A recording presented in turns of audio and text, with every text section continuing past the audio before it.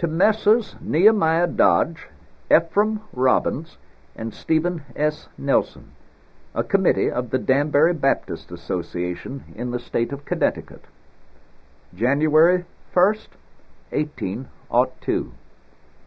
Gentlemen, the affectionate sentiments of esteem and approbation which you are so good as to express towards me on behalf of the Danbury Baptist Association give me the highest satisfaction. My duties dictate a faithful and zealous pursuit of the interest of my constituents, and in proportion as they are persuaded of my fidelity to those duties, the discharge of them becomes more and more pleasing.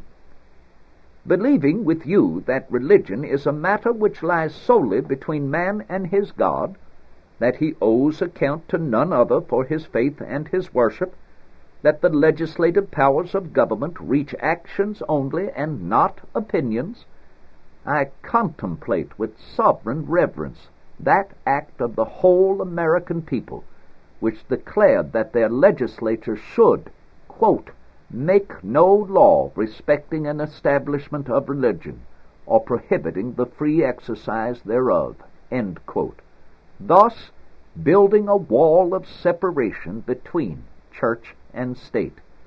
Adhering to this expression of the supreme will of the nation in behalf of the rights of conscience, I see with sincere satisfaction the progress of those sentiments which tend to restore to man all his natural rights, convinced he has no natural right in opposition to his social duties. I reciprocate your kind prayers for the protection and blessing of the common Father and Creator of man, and tender you for yourselves and your religious association assurances of my high respect and esteem. Thomas Jefferson.